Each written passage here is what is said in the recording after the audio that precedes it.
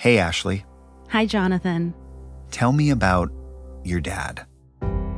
Well, my dad's name is Tom. He's one of the most charming men you'll ever meet. Oh, hi. Good morning. He's a car salesman, a scratch golfer.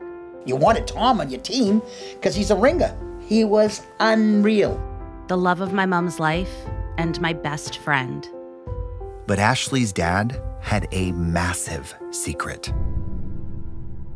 And he said, if I tell you, you have to promise you will not look into it.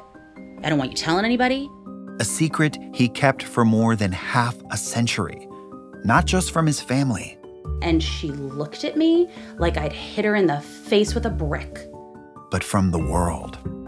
Ted Conrad walked out of the bank he worked at. He disappeared with a paper bag containing $215,000. He'd evaded authorities for 52 years. So where is Teddy Conrad today? Who knows?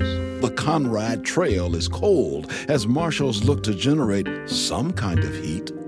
A father and son duo made catching him their life's mission. Some people portrayed Conrad as a Robin Hood, and my dad called him nothing but a thief.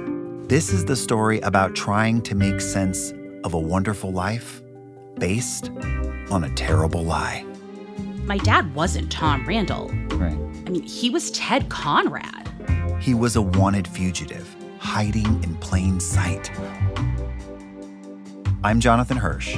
Join me and Ashley together as we tell the real story of her dad, Ohio's most infamous fugitive, for the first time. We'll not only reveal how he did it, but why. From Neon Hum Media and Sony Music Entertainment, this is Season 7 of Smokescreen, My Fugitive Dad.